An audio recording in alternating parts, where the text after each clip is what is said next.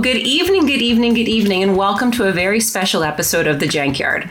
I am not your normal host, but I am married to one of them. I'm Allie, or Mrs. The Treatment, I guess. You could call me that if you're going to be formal.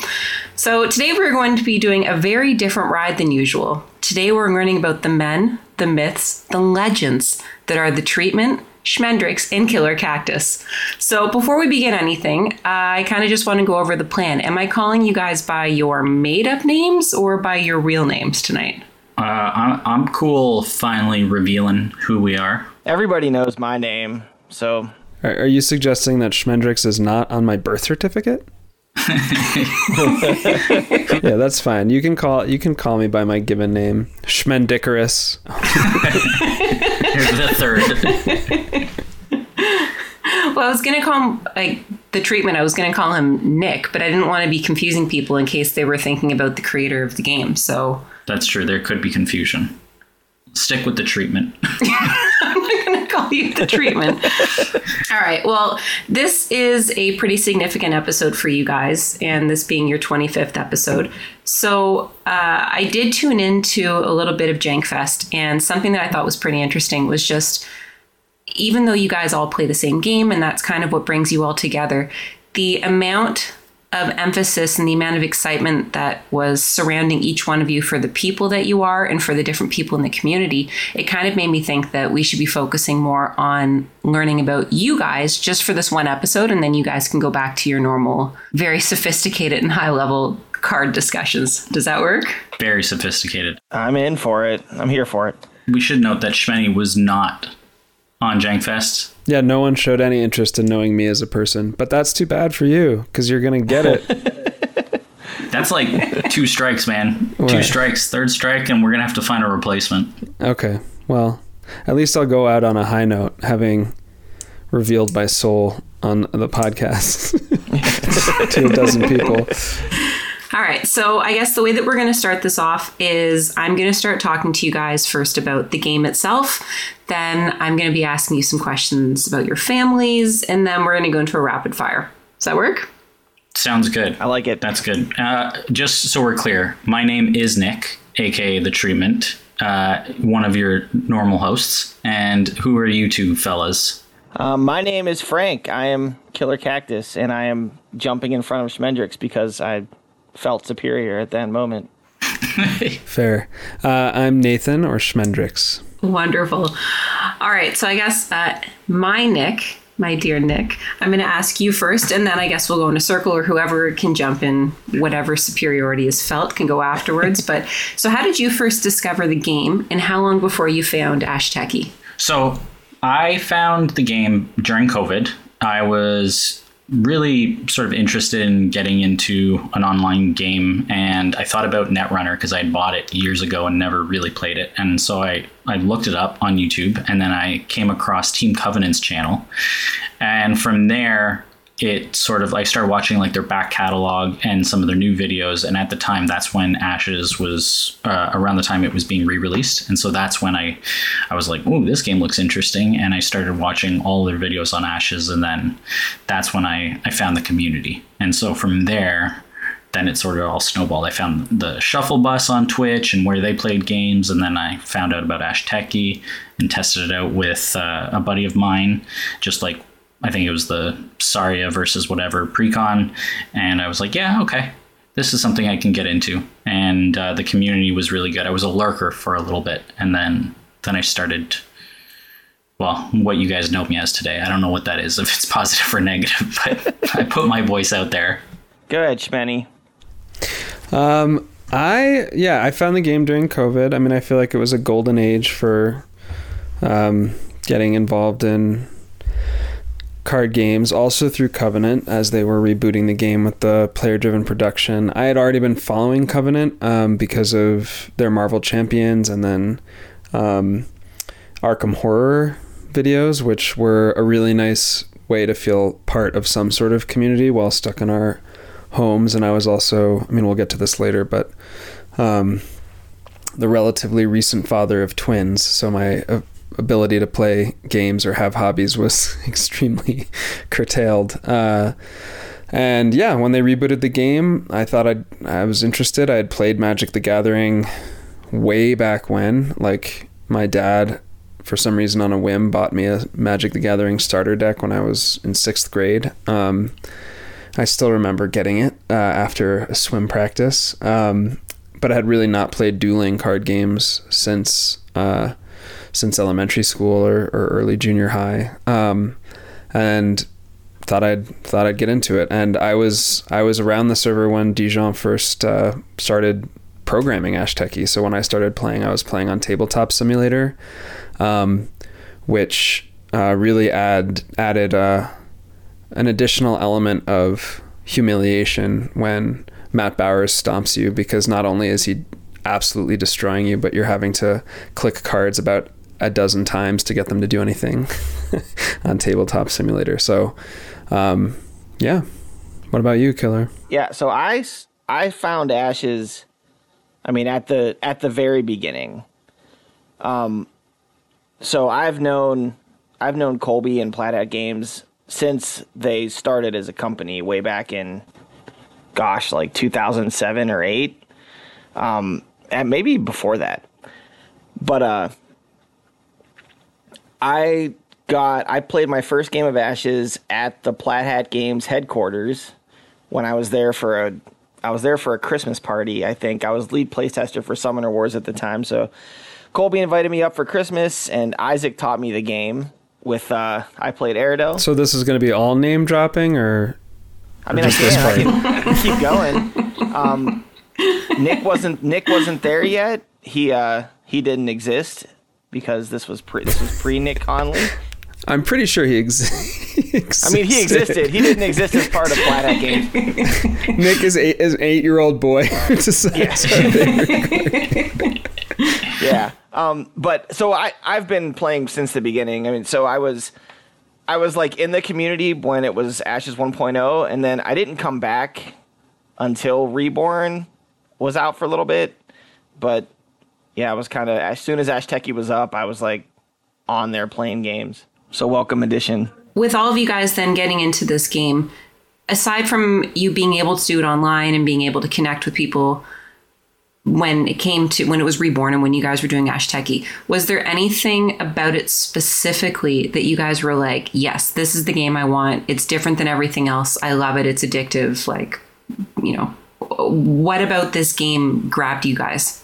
Okay, so I have a strong dislike for TCGs, trading card games, due to my experience with Magic the Gathering sort of in my late teens. And the idea of not having to chase rare cards or pay crazy costs just to build a deck and have fun with is sort of what led me to LCGs or just extendable card games. And so that was part of it, is that it was just like, oh, this I can buy and have all the cards and then do whatever I want and, play with, in theory, my friends. And we're sort of all on the same playing field. And that was really cool because the trading card aspect and the buying like week to week or month to month with the new sets, and then always having to chase. I remember it was like Jace was big in Magic the Gathering at the time, and some people who would show up to Friday Night Magic had 4 of them and it was like $150 card, and I'm like, I'm playing a pauper deck, and it just was not at the same level. It wasn't fun, and I didn't have any interest in spending that kind of money. So that drew me into the game, and then the gameplay and the artwork were probably the second parts of it. Like just the whole way the game mechanics work appealed to me for whatever reason. The idea of it fixing so many problems I had with Magic, like the dice, the first 5 mechanic, those were instant grabs. So that's kind of what drew me in. Yeah, for me it was I was, like I said, I hadn't really played Magic since I was like 12 or 13, really not played card games. So I'm sure I was doing some deck building then, but I don't really remember what that was like. And so this was really the first game, or among the first games that I really started doing serious deck building for. And what really drew me in was like I said, I started playing Marvel Champions. I got it not long, the Christmas it was released, so December 2019, just before the pandemic, and started deck building in that game. But that game, like a lot of the Fantasy Flight games, they're living card games. It's very the deck building is very constrained, so you have to build within certain aspects. And the mind-blowing thing to me about Ashes was the way in which the 10 dice system just meant that you could play literally whatever cards you wanted in the deck, and craft a dice pool to be whatever you needed it to be to support those cards. And so the possibilities just felt totally limitless, and it was like falling down a very deep well. I would find myself thinking about Ashes decks. Like, I'd fall asleep thinking about different Ashes decks. I'd wake up thinking about different Ashes decks. A lot of them were very bad and not effective, but it was really fun to just feel like I had complete creative freedom in thinking in deck building. Not having to think when you're deck building about like how many, do I include lands or whatever, right, mana source, or how do I have to ramp this up? It's like, no, it's like, this is what I want to start with. This is my game plan. You just need to make sure that the spread sort of works, but it's just so open and so much fun.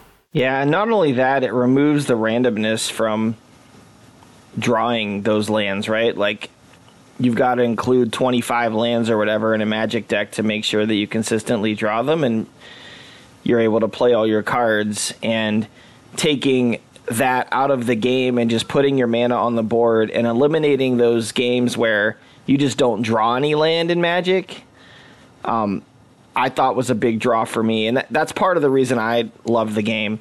I've been playing dueling card games forever, and I played a bunch of them, including Magic, but a bunch of others.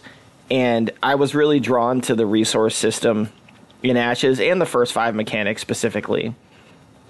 I really liked that it takes that randomness out of the beginning of the game. Like I said, it eliminates the games where you just draw a crap hand and lose because of that. And it eliminates the games where you don't draw any resources and lose because of that.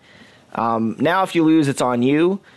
And, as we may or may not talk about tonight, that can create some pain from a player standpoint when you get on a losing streak of games. But it's a good thing about the game, right? It's skill-based. You're not going to have these games where you just kind of crap out and don't really get to play the game because you didn't draw the cards that you needed. That doesn't happen in Ashes, and it's something I really like about our game. I mean, I think like it still does. I don't want to dismiss the luck aspect of, a bad second round draw or whatever, but I think those are things that are more workable, and you can sort of adjust a little bit more. And I think it's also because the card, like the deck size is smaller, those tight choices, like the consistency of your deck comes down a lot more to the deck building as opposed to just a larger variability, I think. Yeah, I mean, it's a card game, so there's always going to be that factor to it. But I like that it doesn't happen in round one, right? You at least get one round of playing the game, and it's the most important round in the game. So even still, like, you can draw a terrible hand in round 2, and sometimes you lose because of that, but it's the exception and not the rule. And even if you do draw a bad hand, depending on how you set up your spell board and some other things, it might not be a big deal. But if you play Magic, you draw one land and the rest of your hand is 2 and 3 cost spells, and you just don't draw another land for 3 turns, the game's over. And it's the game's over in 3 or 4 turns. Lorcana is very similar. If you draw a bunch of cards you can't ink, and you can run into these games where there just isn't a game, but Ashes doesn't really have that. Or at least certainly not to the degree that most other card games do. So I like that about our game. Okay. So you mentioned Lorcana. I know when that first came out, I know that my Nick was just obsessed trying to see if he could find anywhere who had it currently in stock, who could get it. What other games are you guys playing right now aside from this that's really tickling your fancy? I mean, I I don't play any other games. Ashes takes up any of my free time, and I keep telling myself I want to get into Netrunner, and I keep, watching videos and going through deck lists about, ready to sort of start with some beginner lists, and I just don't have the time. And there was a little stint when we were doing renos where I picked up Arkham Horror, the base set, and I love that game. I played that for a little bit, which is good. But in terms of like peer-to-peer games and just my time availability, which tends to be at night, Ashes is the only game that I play. I used to play Dota like a ton, to the point. Yeah. If you couldn't tell by the tone of the voice, it was a negative addiction, and it occupied way too much time in my life. But I don't play that anymore. So yeah, I'll hold my comments. I played a lot. Some days were really, really bad. It was not good for my mental health. Not that Ashes is much better. But well, no, if I can interject here, the difference that I found is that at least the benefit that I've noticed is that when you're playing any of your Ashes games, you're playing within a pretty tight community of people who are, I wouldn't say equally invested, because some are probably less and some are probably more. It's a spectrum. But it seems like it's a pretty safe community where everyone is there to play the game. Whereas when you were playing Dota, I mean, you'd be playing in the middle of the night and you'd be playing with random kids who would be logging in Brazil, who would just be, just dicking around so hard. And you'd be really focused on trying to get rank and like trying to, build up to something. And so you'd come into the kitchen and you'd be like pulling out your hair, and I'd be like, what's wrong? And you'd be like, it'd be those stupid kids from Brazil. I was playing with them again. And so it was just terrible for your mental health because it didn't have the same control that this one did. Yeah. Like, this is a much more sophisticated community that is, I think, much more conducive to actually improving your gaming ability instead of just, focusing on rank. Plus, I found these two knuckleheads. So, there you go. There you go. Yeah. Yeah, I mean, I play mostly other solo or cooperative games. So I play a lot of Marvel Champions, which I helped test for. And it was really, I mean, the pandemic was a really great opportunity to discover this whole world of solo board gaming where, that between quitting Magic the Gathering and discovering Ashes, during which I basically played no card games, I was playing a ton of board games, especially Euro style board games. But like a lot of people who play board games, really struggling to find other people who would play them with me. Yeah. And so, like this whole era, I feel like we're living in a golden age of solo and cooperative games, and for me it's just a really valuable outlet to do something like tactile, that's not screen based, that's low stakes problem solving, which I find, it's kind of like doing Sudoku, except you get to do it with pretty cards or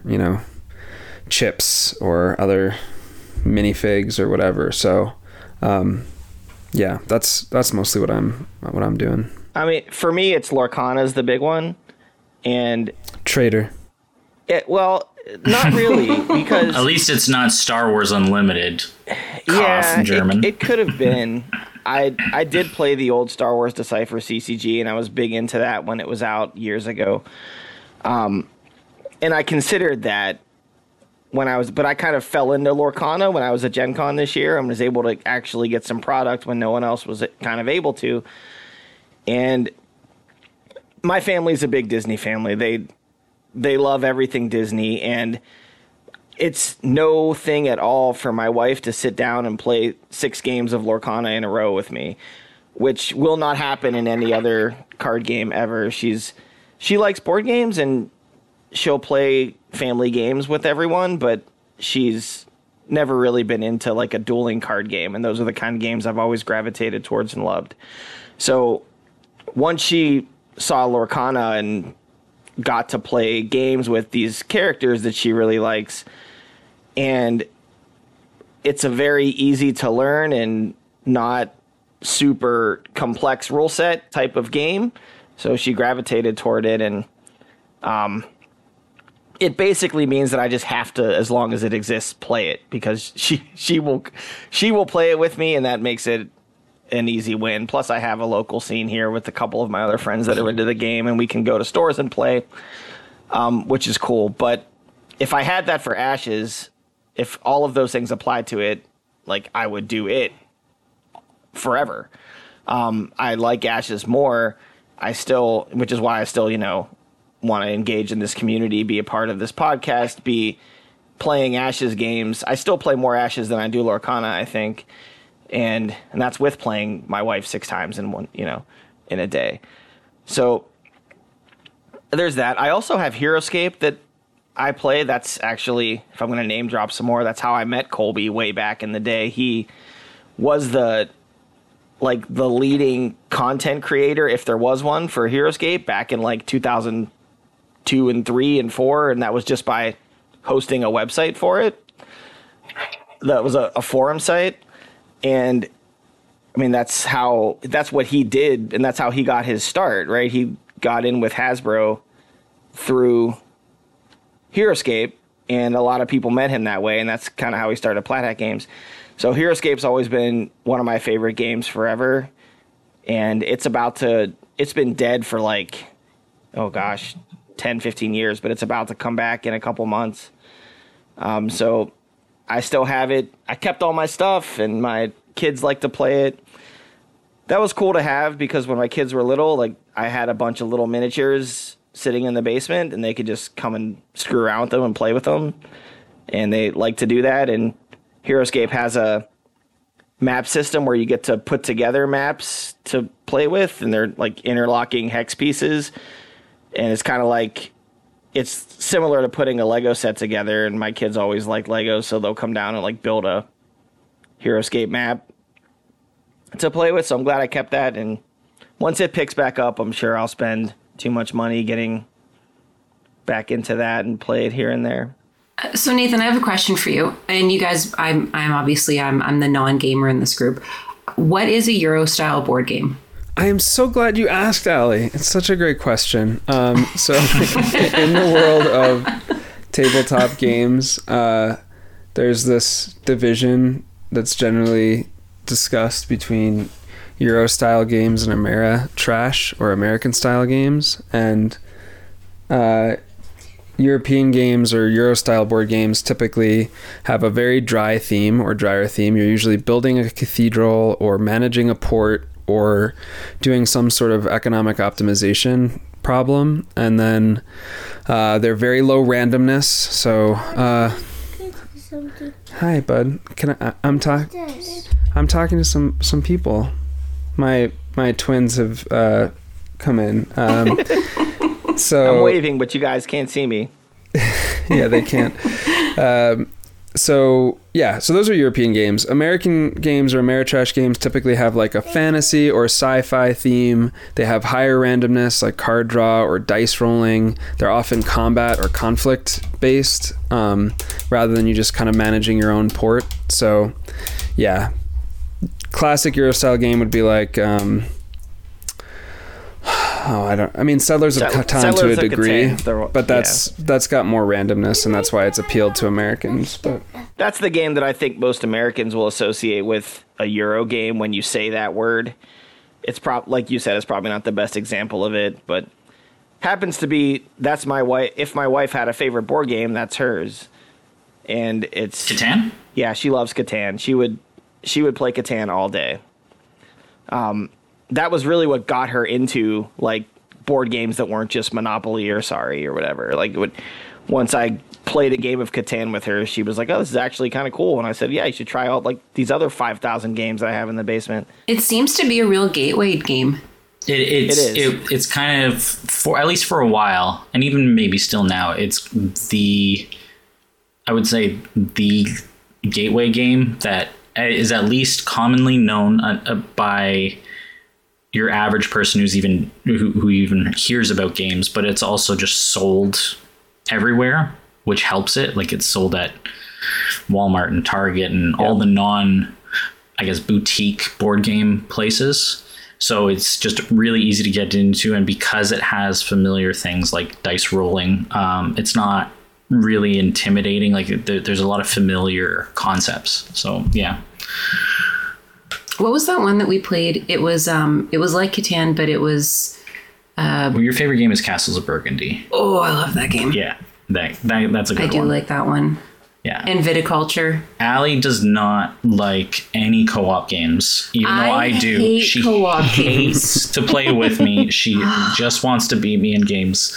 Nick's like, wouldn't it be fun if we played a game together and then I got to manage you and then I got to tell you what moves you should do or things. There's different. There's non-leader based cooperative games. I hate it. Have you guys played Dead of Winter? I have not. No. So that's another Plaid Hat game that is cooperative but encourages backstabbing. And yeah, like if you wanted to try a cooperative game where you don't need to be cooperative, that was really one to get into. There's so many different types, right? Fantastic. There's team-based ones. There's like the classic co-op game, the team-based ones. There's the ones with separate hidden goals, either to change like who has more points to break a tie, or to, in your case, like you mentioned, backstabbing. And then there's there's different variants. Ones with hidden information so that there is no quarterbacking. And I played one of those. It was like Space Cadets or something. I don't remember what it was, but there was like 9 of us one night where we showed up, and it was chaos. Everyone managed a station on effectively a replica of the Star Trek fleet, and that was a fun game. So there are different ones, but she just wants to beat me. Agricola she really likes. Castles of Burgundy. Yeah, so you know all the Euro games. Yeah. Mm-hmm. Yeah, she's a big Euro gamer. Yeah, I just don't know that's what they were called. Like I've never gone into a store and been like, that's the game I want. Any of the games that we have in our basement, we honestly have unpacked in our basement, and I don't think I'm exaggerating here. We have like thousands, plural, of dollars of games. Oh, dollars worth, yeah. Well, I don't know that that's saying much these days, because some games are like $100 easy. But yeah, we were like 50 games. I don't know. We haven't unpacked much, and I have 3 times that many on my wanted list. But my wife has instituted a strict 1 in, 1 out policy, which I have mostly observed. That's a pretty good policy. I think it would help to actually play the games and keep the ones that you really just can't get enough of. But there are games that I keep around for introductory or easy purposes. So it's kind of tough. I usually just go to Gen Con and set up potential client meetings for work. And then I say, well, honey, I have to buy a game from them if I'm going to try and get them as a client. And then I come home with 5 or 6 new ones, and it's just how it works. I mean, that's a pretty nice way of doing it, at least. So you guys have talked about different platforms, or I guess different ways that you guys have played games. So Frank, you were saying that you have some local people who you guys would play Lorcana with, and Nathan, you were talking about some of the online communities. And I know that Nick, we used to host he has a group of friends who would come over once a week back in the day. That's when we did all of the games. But like, who are the main people that you guys are playing games with in person right now? I do not, unfortunately. Ever since COVID, having kids and moving, we used to live in the city, and we moved out, which also happened to coincide with all my friends moving out of the city as well, but we all went in different directions. Everything just stopped, basically. Like, we played a little bit online for a while, and then our daughter was born, and that just takes up time. And then we sort of kept going, like maybe once a month, and it petered out. And then I started up with, I found my neighbors into games, which was awesome. And I was like, oh, we'll play a couple. And, we also now, he's got kids and we have our second now. So virtually 0 board games or any other games outside of Ashes, which is a little bit painful, but I'm hoping that the time will come where I'll be able to get back into it. And if I can't find a group of people to do it with, then my kids will be co-opted into it one way or another. Yeah, totally. I mean, I think just in general, having young kids, I've got twin 5-year-olds who made their cameo earlier. But yeah, that's a lot to, my wife and I try to support one another getting time away, but to say, hey, I'm going to go play a board game for a few hours. So watch the kids on a Saturday afternoon can be tough. So, but I've actually, behind all this has also been my discovery of Discord during the pandemic, which has been by far the most generative and rewarding social network I've ever been, sort of social networking app I've ever been part of. There's something about it, probably the easiest way to meet, a like-minded person is in these forums, but just found a lot of people who I really get along with in a lot of different ways, both hobby-wise and just generally worldview. And so a lot of those folks are local too in Denver. So I've found a good community of folks here that I've played with pretty regularly over the last couple of years. So, sorry, sidebar. Do you know what I just did? Turn on your camera.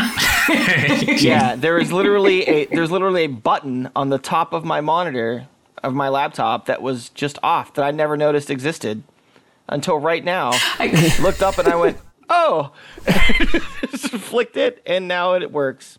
There you go. We did it. Episode 25, a year and a half later, and we figured out. The look of elation on your face when you finally appeared was actually really cartoony. The last time we did a podcast, I spent like 20 minutes Googling how to turn my camera back on. I was like, I must have set something, turned a setting off to lock it. I had never noticed there was a little switch at the top to just turn it on. I'm very technologically stupid, as you guys already know. No, we did. This is great because now we can do another video cast next time. Yeah, I'm here for it now. Do it live. But you know what you could have just done? There could be one person listening to this who has the same camera. Yeah, who's now looking they know. at their laptop being like, oh my God. It's probably my turn to answer. Sorry, I lost track of what was going on because I got so excited that I figured out how to turn my camera on. I've been extremely fortunate with this lately, and so obviously my kids are older than yours, so I'm already to the point where they will play with me, and I wasted no time getting them into games. As soon as Ben could read, which would have been 10 years ago, I was shoving board games in front of him, we need to do this. And now that both of them are old enough to play pretty much anything. I mean, Luke is 10 and he, like I talked about on the show a couple weeks ago, sat down and played a 5.5 hour game of Axis and Allies with me. So he can pretty much play anything I stick in front of him now. And I mainly play with them and my wife. Like Schmendrick said, it's kind of difficult to get away by myself for a long time to play games, but I don't really have to do that much anymore because they'll play pretty much everything I'm playing. If I have people over to play, normally they'll play with us. My Luke's, my youngest son's best friend, I get along really well with his dad. And again, kind of a like-minded guy. And he likes games. He's the Axis and Allies fan. And I've introduced him to a couple other, less mainstream war strategy type games that he's into. So he and I have gotten together a few times with our kids to play. And I'm lucky enough, like I said, to have a local scene of about 10 people that'll go to there's 2 game stores around me, and they both have people that will go there to play Lorcana. So I can usually show up on a Saturday or Sunday if I have the time. And again, with one of my kids that'll come and play with me and sit down and play with them for a few hours. So lately I've been pretty fortunate, but there was a time when my kids were just born where we used to get together, all of my buddies, and play games almost every week. And that just dead stopped. And we were the first ones to have kids. So once we did, I snuck away here and there when I could, but I mean, I couldn't in good faith just leave Kristen at home with the baby and stuff, or a 4-year-old and a baby at one point. So just kind of stopped. But that passes, and now I have a family to play games with, so that's cool. So I just have to wait to be old like you guys. Yeah, you have to be ancient and crotchety and he's crotchety, so he's already halfway there. I'm already crotchety. I've been crotchety for a while. I got that under my belt. Well experienced. Yeah, the other day people are on the Discord saying like, here's how old I am, and trying to prove that like everyone in the community, like this is an old community, and I found out I'm like the third oldest person on the entire server. It's like Charlotte, and then one person, and then me. Like me and Matt are both the same age. Yeah, like someone is like 1 year older than me, and then it's like me and Matt. And it's like, yeah, I'm old. That sort of is, I mean, that part of what stemmed, well, not this conversation, but I thought it was interesting that that popped up around the same time that we were thinking about this sort of topic, kind of like, you know, who we are as community members, as well as what it's like to be sort of a parent in Ashes. And the community, I think, is probably maybe not unique, but it's definitely one of the few communities that tends to shift towards older players, people with families already, compared to, say, your Pokemon, your Yu-Gi-Oh, your Magic the Gathering, which I think shift either a lot more young or single. And I think that's really interesting, and perhaps why our community, I don't know if it's why we're less toxic and sort of more open, and we're more understanding of each other because we're all in similar sort of positions outside of, you know, the Freds and the Brancuses and the trans who are 16 and 17. But yeah, I just thought that was really interesting that we all, and that Ashes as a game has sort of attracted perhaps that demographic. Now, granted, we're not, out of the 1,000+ subscribers, we're a very small subset, but I just thought it was interesting that at least the Discord server is like that. Yeah. I think it's a pretty high overlap with the Covenant audience, too. I bet if you looked at the Covenant audience and the demographics of the folks who are on Team Covenant's server, it's a lot of sort of elder millennials, basically. That's definitely the vibe that Zach and Steven from Team Covenant give off, you know. So yeah, I bet that's a big driver. Do you think it has to do with extendable card games and solo card games as a whole, like that sort of genre compared to the trading card games? That's a good question. I don't know. I imagine that trading card games, you know, attract people who are trying to find prizes or trying to find community. I think not that we're not trying to find community, but I think for those of us who can't attend Friday Night Magic on a regular basis, games where you can play independently, you can get that problem solving without having to leave your house, are probably pretty appealing. So yeah, there's probably just a really high, I would imagine, overlap between, you know, a stage of life where you can't be gone every Friday night, and a desire to remain connected to hobbies that were really important to you in your 20s, but now you have to pursue in a different way. Yeah, the trading card game community is like, it's strange. I want to say it's way more competitive than we are, and it is, but like it's like half of them, or maybe 2/3 of them are like that, and the other third just want that community, like Schmendrix was saying. Like, they'll just go to this card store and they want to find rare cards and like stuff that's worth money and just talk and hang out with people. But it does seem to foster like the cutthroat players that want to go and just win or go and make money playing the game and stuff. And of course, trading card games, I mean, that's the nature of the product. It's half game, half investment. So there's always going to be that, but that's another thing that draws me to Ashes and this community in general, is that you don't have to deal with that. Like, there's not people out there scalping Ashes cards. There's not people out there that will steal your stuff generally. There's, you know, it's not like we're going to go online and play games and everyone's super cutthroat, even though we're trying to win. It's just a different vibe. So you guys have all talked about, in different times, you've talked about this community, and Nathan, you were talking about how it's all like-minded people, and Frank, you were just talking about the caliber of people who are playing this in the community itself. Do you guys find that through this community and through being on Discord and through playing together, that you guys have made some true friendships? I mean, the proof is really in the pudding. I haven't actually gotten together with Frank or Nick yet, so who knows what they're really like in person. But I mean, off mic, we've had some really important conversations to me, and I definitely consider them, real friends of mine. And I have a lot of friends that I've built up, like the testing group that I'm part of with Champions, a different game, but very similar vibes. And some of them, one of them isn't actually, two of them are also Ashes players, although less consistently.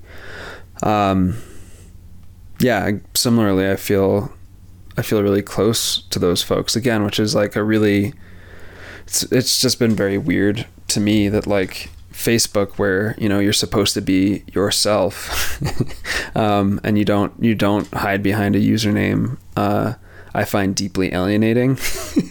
Whereas Discord, where everyone's generally engaging anonymously, although I think often being quite vulnerable about it feels way more authentic to me. So it's been really nice. Yeah, I agree. I would echo everything you just said, and I was just throwing up just this morning, I think, about trying to get, was it today I was trying to get you guys to go to Gen Con in August, or was it yesterday? I can't remember the days when I'm trying. Yeah, when it's tax season, I forget what day it is all the time. As a matter of fact, I had a doctor's appointment today at 11:30, and I was totally convinced that today was Wednesday, and I just didn't go.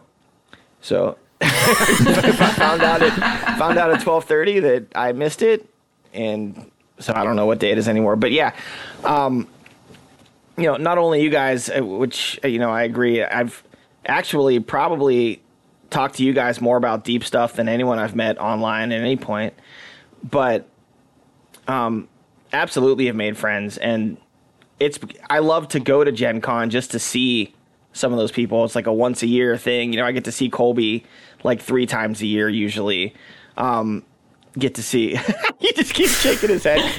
Get Nathan. I don't care that he's famous, right? I know the guy.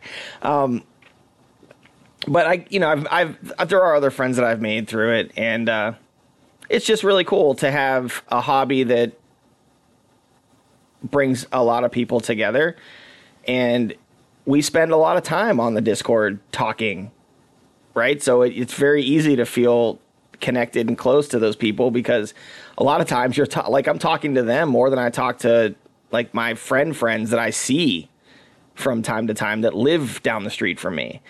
I talk to like Carl Diaz on Discord more than I talk to most of my friends, just because we're on there posting every day. So I think I've made lots of them, and people that if Ashes stopped, right, and everybody stopped playing the game, I would still want to stay connected with. Yeah, I think part of it is, at least with my friends,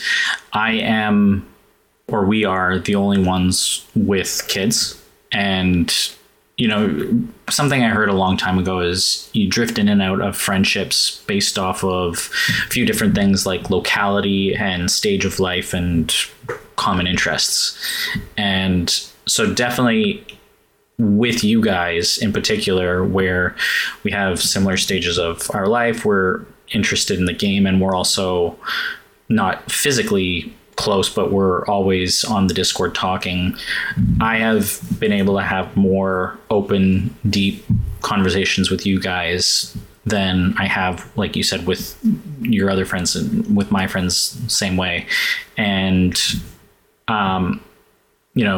similar with Shadowfire, where we've talked a lot, and it tends to be perhaps more game and personal feeling oriented, just because, this game we've talked about before, the stresses of competition can weigh on you sometimes. And it's just been really nice to have late night conversations, where we're all on a similar page or we have common experience that we can share. And for me, that's a really big thing. And then, the actual server discussions are always a blast. I think there's a definite fondness for every member, where we can joke around and then also flip the switch and have some really serious conversations, which is fun. Yeah, I think there's, just listening to this and reflecting, I think there can be something very isolating about getting into a hobby that's so niche and so insular in some ways that requires you to, not requires, but really rewards you going really deep on these things. Like, even if someone's into games, the chances that like they're into that they want to spend time talking about this game and the 300 or so playable cards in the card pool at this point, knowing all of them inside and out. I don't know. There's just a way in which I think, like in my professional life, for example, I feel like there's so many hobbies that are socially appropriate, like golf, or like, I don't know, even getting into like, the arts, like going to opera, or, or games like chess that sort of have universal appeal and provide this more universal accessibility. But the idea of like going into a super niche card game feels like very antithetical, or just very, like I said, isolating. And so I think one of the nice things about the community is that, and what I've come to accept about myself is like, I like what I like. I also like chess, and like, I like talking about politics and what's going on in the world, but like, it's really nice to do a lot of those things in community with other people who also like this very particular game. And Ashes, I think part of its vibe and philosophy that Isaac built into it, with a recognition of the way in which TCGs can be exclusionary of people if they don't have the means to actually compete in them, for example, and also really suffer in terms of representation of different cultures and body types and gender presentations. Like, the fact that was built in the game, I think, draws a certain kind of person to it who's not only interested in games, but also interested in like being in the world in a certain way, in a pretty open way, which has been really nice for me to discover. Hey, did you say Isaac just now? I know that guy. I know him. Name dropper. When Isaac and I were talking about it back in See, I think the trick is, if your work hosts charity golf tournaments, or like, you got to be like, hey guys, what about hosting charity Ashes tournament? Mm-hmm. This is how you spread the word. This is what you got to do. Mm-hmm. Hey, you guys want to go have a pub night? We'll play a blitz round of Ashes. Oh, we lost Frank. Oh, he's back. Okay. Back. Yeah, I just had to call Isaac real quick. I'm back though.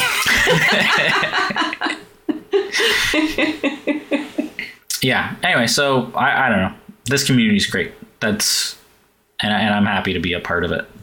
So in general, with your relationships that are outside of this, like I would say in the real world, is gaming an important part of those relationships? Like, here's a better way of phrasing it. If you were to make a new friend right now in your life, what do you think would be the commonality that you guys would bond over that would create a new friendship?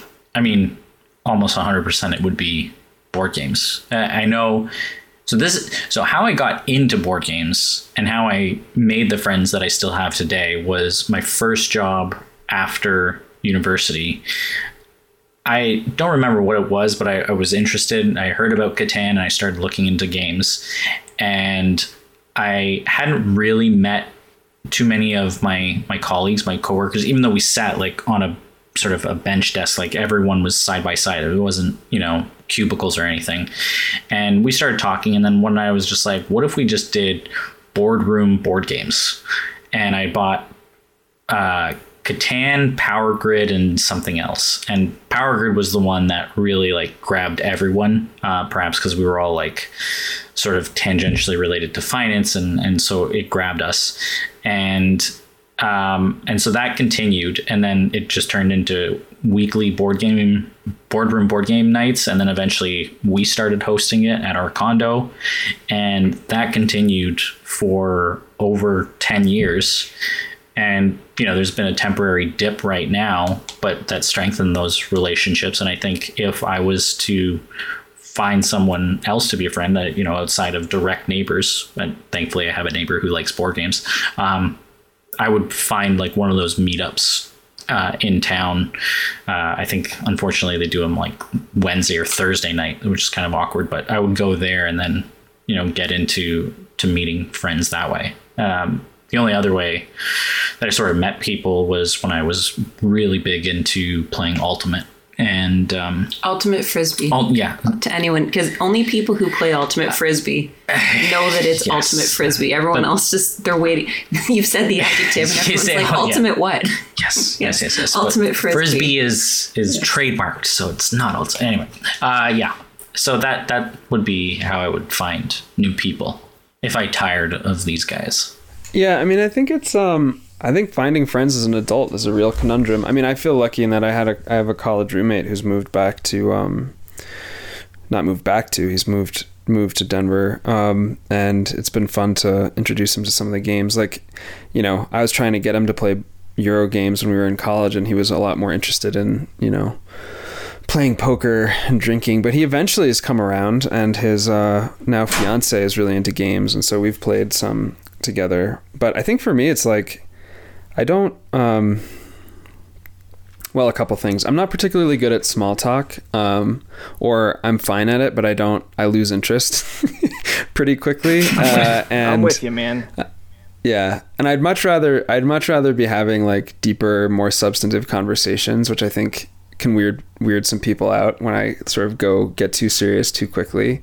And so board games are a nice, like, safe, structured social interaction that like doesn't require me to have the same kinds of surface level interactions that just feel like time wasting, basically, and also don't involve me trying to invite someone to get really vulnerable when they're not comfortable with it. But like, those are the things that I feel like as an adult man who's not in college, it's very difficult to, like, with other men in particular, get to the point where you can feel vulnerable and like sharing things about your life and what's going on. And so I think, yeah, for me, those are the kinds of relationships that I'd be looking for. I don't think board gaming is always a great way to get there, but those are the kinds of friendships that are really sustaining to me. And it's part of the reason why actually a lot of my closest friends in adulthood are women who I've known for a long time and have stayed in touch with and I'm close friends with. Yeah, I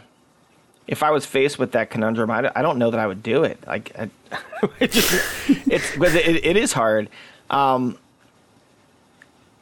that I've had kids that have been in school for, up 8-9 years at this point, we just kind of naturally gravitate towards parents of our kids' friends. Apart from the friends that I had before we had kids. And I've, like I said before, I've been lucky that one or two of them are kind of like-minded to me and are into games and into some kind of what I'll call non-traditional stuff to do. I'm glad we have Schmendrix on this podcast because he's so much more well-spoken than I am. But like, I'm with him, right? I don't get into, I can't stand small talk. If we sit there and talk about the weather and how our jobs are going and stuff, I just like check out immediately and I nod and agree. And then I leave the conversation. I'm like, I never want to do that again. And then I end up never talking to that person again. It's terrible, but that's just how my brain works. But if we start laughing about something weird or off topic or whatever, then I want to talk to that person again. And I have a lot of interests that aren't like mainstream. So it's difficult to be friends with me because I don't really want to talk about the random regular stuff. My wife hates it because she just wants to, like, talk to normal people. And I'm like, I don't want like normal people. They're boring. I love the air quotes. Yeah. normal people. How many conversations do we need to have about Taylor Swift and Travis Kelce, guys? Like, let's be honest. Like, right? Have we not? Like, I think, thankfully, I'm devoid. Like, we do not have those conversations. But that last week, Kristen goes, "We are to watch the Chiefs game. I want to watch it," and I'm like, "Why? Like, there's no reason because they're fun to watch." Patrick Mahomes. Yeah. It's Allie's big on Patrick Mahomes, so. He is we'll watch. so dreamy. it makes sense. You guys look a lot alike, Nick. You and Patrick. yeah, class dead ringer. I think I saw you on an insurance commercial somewhere. You gotta do, instead of the small talk, you gotta do those like really interesting sort of off slant icebreakers, like. What's your opinion? What do you think of cereal? Is it considered soup? Like, is cereal a soup? Or what's one of the things that you had? Oh, is a hot dog a sandwich? Is a hot dog a sandwich? And you drop one of those. That's a good call. And then you get into philosophical an debate. interesting debate, philosophical, whatever, and it just get rid of the how's the weather, how's your job. At one point, I whatever. actually did have a bunch of those conversation starters in my You had wallet. like 20 or 30. It's so much better. And like all of a sudden, the person's like, "Wait a second, I got to think about that." And It works best though if you're going into a group where there's like 5 people, and then you give the conversation opener, because then people will have really, really strong opinions, and then it creates the cross conversation. I love it. See, what I've noticed from all 3 of you guys talking, all 3 of you crave the vulnerability and the authenticity of these conversations that you're having with each other. And I wonder if more people want that in their life. They just don't know how to get it. And something like being part of Discord, where you can go into it and you can make up whatever name you want. You can just lead into it kind of heart first, being fully exposed, and just be like, "Hey guys, this is what I'm feeling." And if someone is mean about it, or if they don't receive you well, you're like, "Oh, it's okay. I don't have to see that person again. They don't actually know who I am." But the truth is that no one ever responds that way. You open up your heart. I'm a big believer of vulnerability breeds vulnerability. So if you are talking to someone and you say something that is, really raw, really personal, very rarely is someone going to laugh at you. More often they're going to be like, "Hey, you know what? Now that you've shared this story with me, I feel safe enough where I can share this story with you." And then you move forward. Just on that point, because I think it's good to open up sort of that topic and that channel, I guess, for others. We had fertility problems for 6 years, and like I said, none of my friends were even in really like long-term relationships or anything. Definitely none of them had kids. So I felt like I had no one to talk to. And so I just bottled that up and dealt with it for a long time. And then eventually, randomly, I talked to someone at work one time and I mentioned it. And he was like, "Oh yeah, like, have you, we had the same problem." And all of a sudden it turned into like this thing where we just had a great conversation. And a similar thing happened here.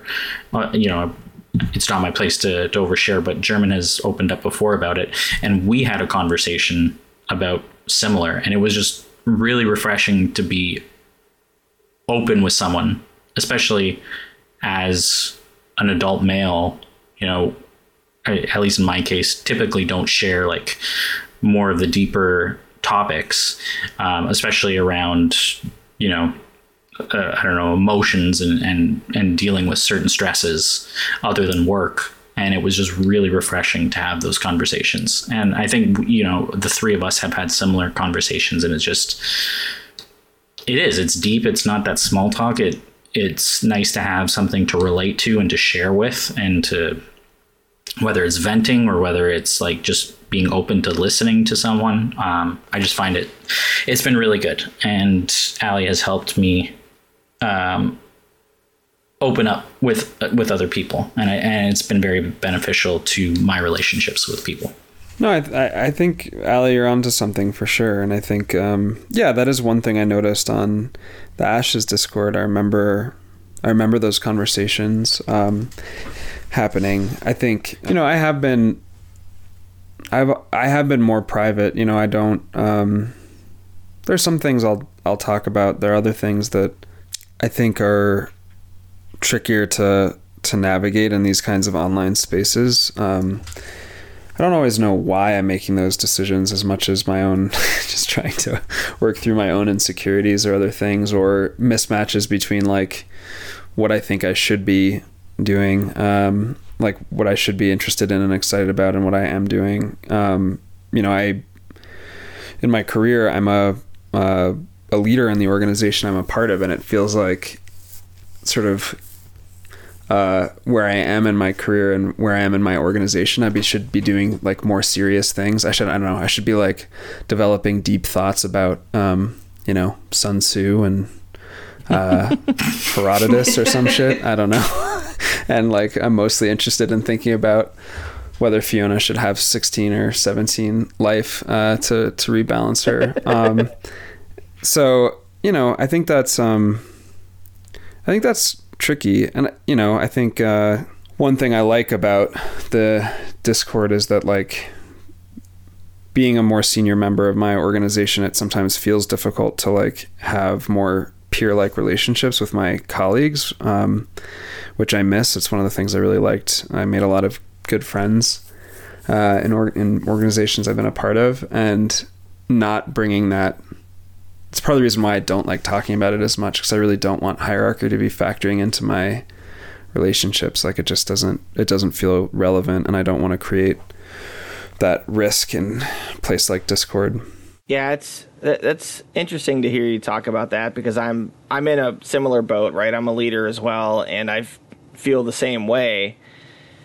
And like, I look at the other people that are leading, and like they are like, that's what they're doing. They're developing deep thoughts, like their career is their life. And I'm like, while my career is a big part of my life too, I'm also worried about Fiona's life value more than some other things. But what was really cool that's happened for me is, part of my job is also bringing in business to my firm. So, and I struggle with that. I'm not good at it. I didn't get into accounting to be a salesperson. You don't get into accounting to sell things. Like, you come out of high school and it's like, I like to count stuff and like to add things. I should be an accountant, right? And then you get into this business world and they're like, go sell accounting services to people. And I'm like, I don't want to talk to people. It's not why I'm in this thing. But the guy that was training us for practice development sat me down and was like, what are your issues with PD? Like, why do you struggle with this? And like, or do you struggle with it? I'm like, yeah, I can't, honestly, I can't stand it. I don't want to go sell stuff. I like to do what I like to do. And he goes, well, what do you like to do? And I started throwing out stuff, and one of them was board games. And he goes, aren't there companies that make board games? And I'm like, yeah. And he's like, well, go get them as clients. And that's awesome. It's like, well, I, for whatever reason, just like never put that together. I already had clients that made board games, but like, I never thought, well, I'm going to go out and get more, like target that specifically. And he's like, are there conventions for this stuff? And I'm like, yeah, there's one. I go to it literally every year. And he's like, well, why don't like you go there and make it a point to try and get business? So which I did, and now actually have some peers and colleagues that I can like, that are leaders in their organizations, right? But their organizations are doing one of the things that I love, so I can talk to them about that kind of stuff. Like Colby. Yeah, like him. See, I know him.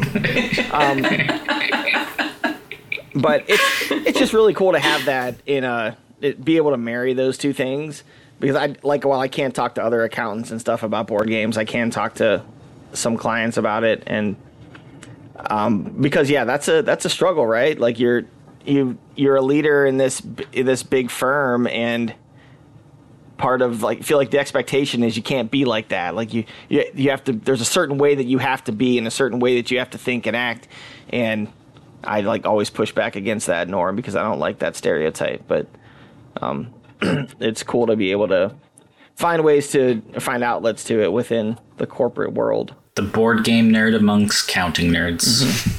Hey, everybody gets to have a niche in something, and I can be the. I mean, there's not a CPA out there that's saying, "Hey, I'm the guy that specializes in board game companies, and I know your industry better than everybody else." And I can like legit say that. So that's pretty cool. I can sell it, right? That's very cool. I can meet these people and be like, Yeah. I play your games. I have a bunch of clients that do this. Like, I want to be the guy that does this for a living. So Plus, when you say a board game has too many scoring tracks, like, people have to pay attention. It's like, Right. yo, I'm an accountant. And this game's too hard to figure out who's winning. It's too much. So now, like, just shifting off of games completely, non-gaming, what do you guys do with your families? Like, what is something that you guys do, whether it's a weekly tradition, whether it's a way for you guys to connect? What's something that you do with, I guess in each one of your cases, each one of you guys have 2 kids. So what do you guys do with your partners and your kids to connect that is not gaming related? Yeah, I mean, right now, so we have 2 kids, and the youngest is 5 months old. So the daily schedule is pretty limited in terms of our free time.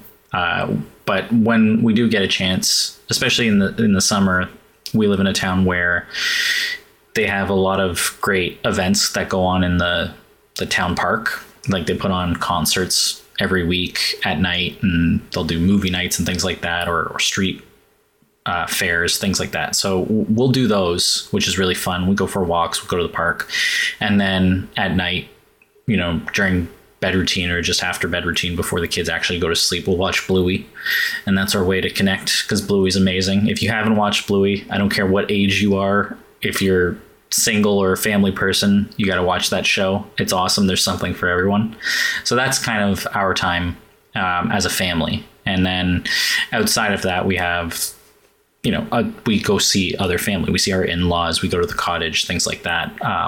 But yeah, when it's just us during the week, right now, at least temporarily, it's just very sort of same routine-y, especially in the winter, where it's a little more tricky with the rain and then the ice the next day, and then the rain and the ice. So yeah, I feel like we're really in this moment where the boys are 5. They have the attention span and the emotional fortitude to like watch a whole movie, for example, which wasn't true for a while, where I feel like we're really figuring out some of those traditions. So like, I think my wife grew up having, pizza and movie night on Fridays, and she was out of town this past weekend, and the boys and I did that, and we watched Big Hero 6, which is a little complicated for them in parts of it, but like, if you've ever seen that movie, there's like a big white inflated character, and just the physical comedy was a big hit with them. So it was, I feel like we're kind of defining what some of those traditions are going to be for our family in a way where we can all engage in them, and not just like the bedtime routine, like sort of going beyond that to say, yeah, these are the things we do on Saturdays consistently. But yeah, the boys are a lot of our connection is very like doing physical activities. Like boy twins at 5 have a lot of energy. So like climbing, riding bikes, swimming, which is, it's really fun. And they really excel at a lot of those things and pick them up really fast. So it's really fun to see them be excellent. This is, it's an interesting question for me right now, because I'm actually really struggling with it currently. It's for a lot of reasons. One is the time of year. This is really, I work a lot right now. I'm working 60, 70 hours a week. So I don't have a ton of time to do a lot of other stuff with them, and it's also crappy outside, and a lot of the things we do together are outside. So it's tough to do.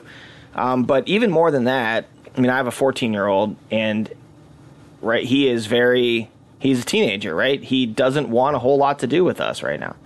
He wants to be with his friends. He wants to, he's got a VR headset that he spends a good amount of every day that he's not at school on.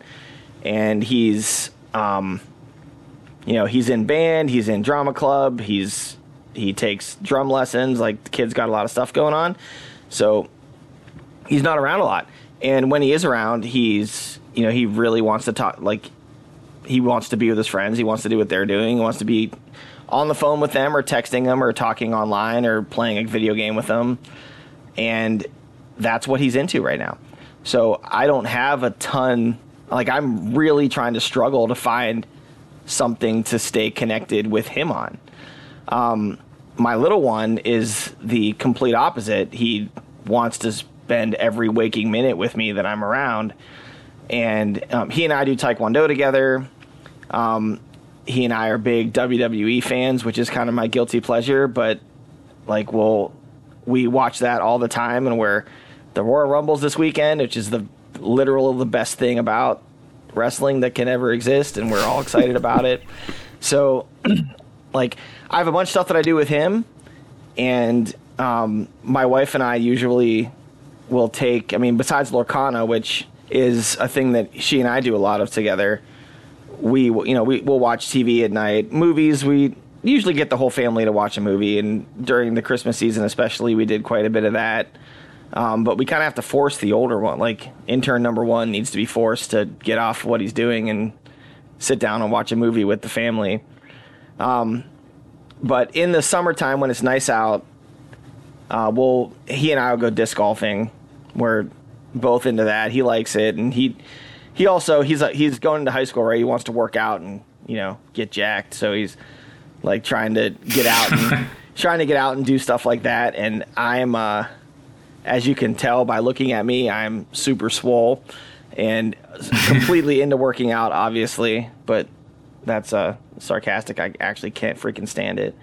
So I don't want to do it, but I'll at least get out with him. And we were, for a while in the summer, we're like going 3-4 days a week out to the disc golf course and like jogging the course, playing 9 holes and like doing push-ups and sit-ups in between. So like if we like bogeyed a hole, we had to do extra push-ups and sit-ups. And if you miss a putt within 20 feet, you had extra push-ups. And we did stuff like that for a while, but it's kind of hard to do that when it's crappy and wet and rainy outside. So I got to figure out something else to do with him, but I'll figure something out. Disc golf is a lot of fun. I've only played it once with a buddy, and I was immediately hooked because I used to play Ultimate Frisbee. Yep. And no one can see, but on the shelf behind me, I bought a set of disc golf discs. What was it? Basically a year ago, I think. Yeah. And I have yet to use them.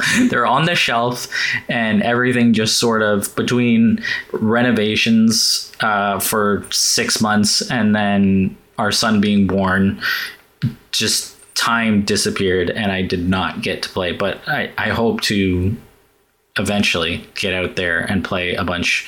Another downside of not being in the city anymore is there doesn't appear, at least on like the app, there's no local course, so I'd have to drive a little bit, but yeah, it's a lot of fun. I also play. We should there's some good courses near me. You guys should come out in the summer.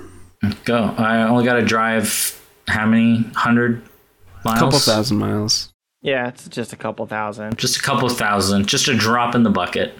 We tried to have a Gen Con disc golf outing once. Me and Doc Tar, who was an old Ashes player and playtester. He doesn't. Oh yeah, he's fallen off. Yeah, he doesn't really play. I guess he's by you, huh, Schmendrix? Do you know him? He lives out in Denver, I think. What is half the Ashes community from Colorado?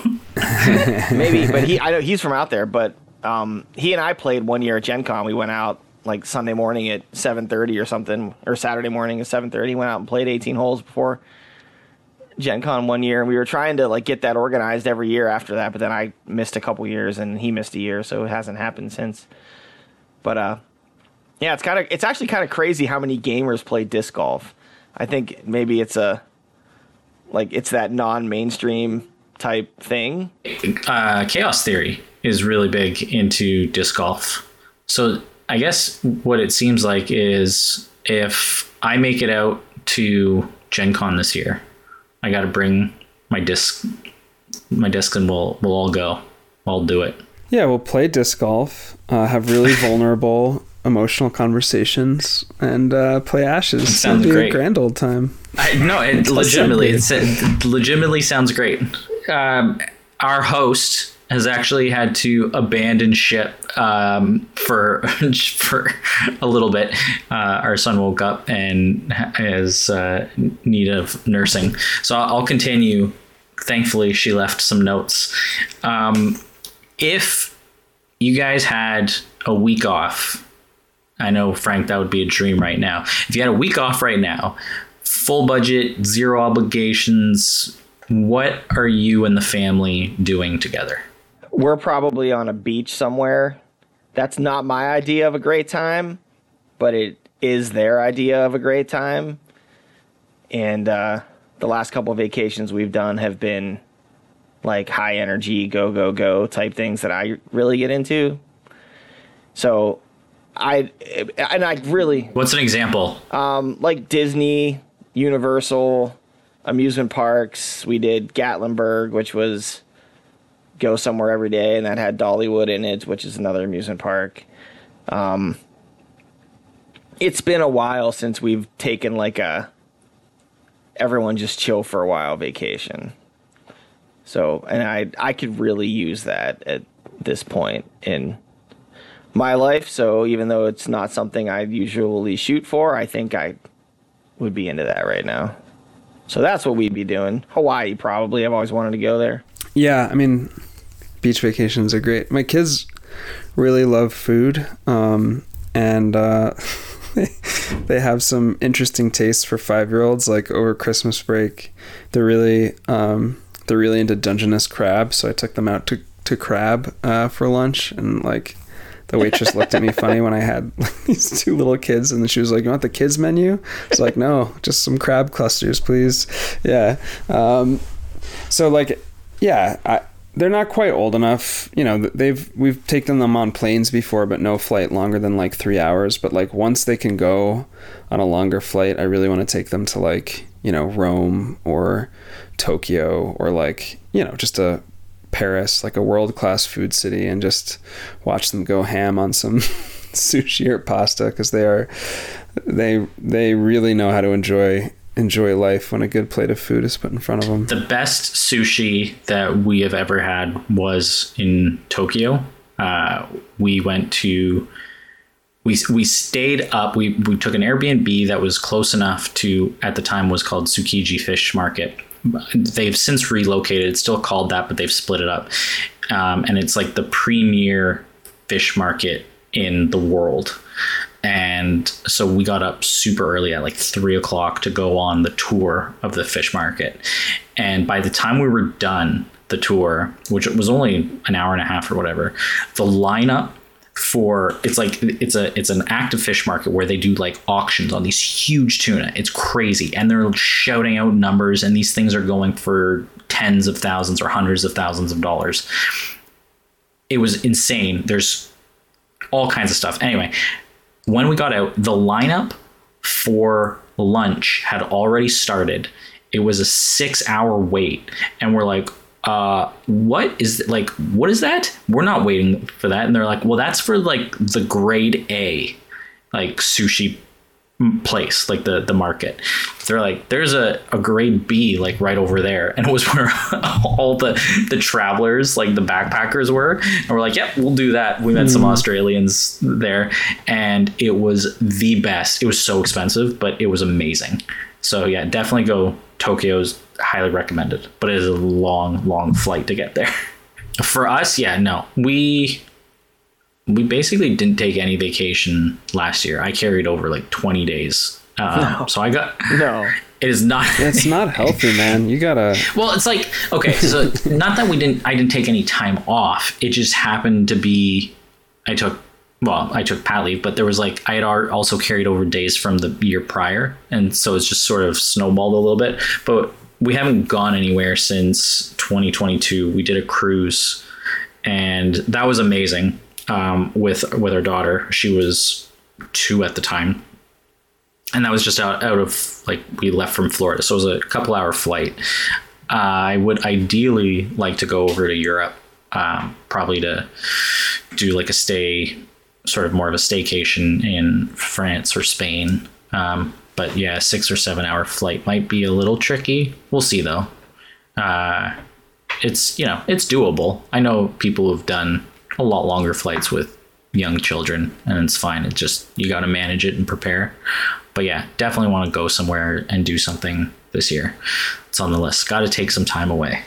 And we're back with our host. She's back. This is what I missed. She's back. Now, we were just talking about if we had like zero obligations and no budget restrictions, what we would do.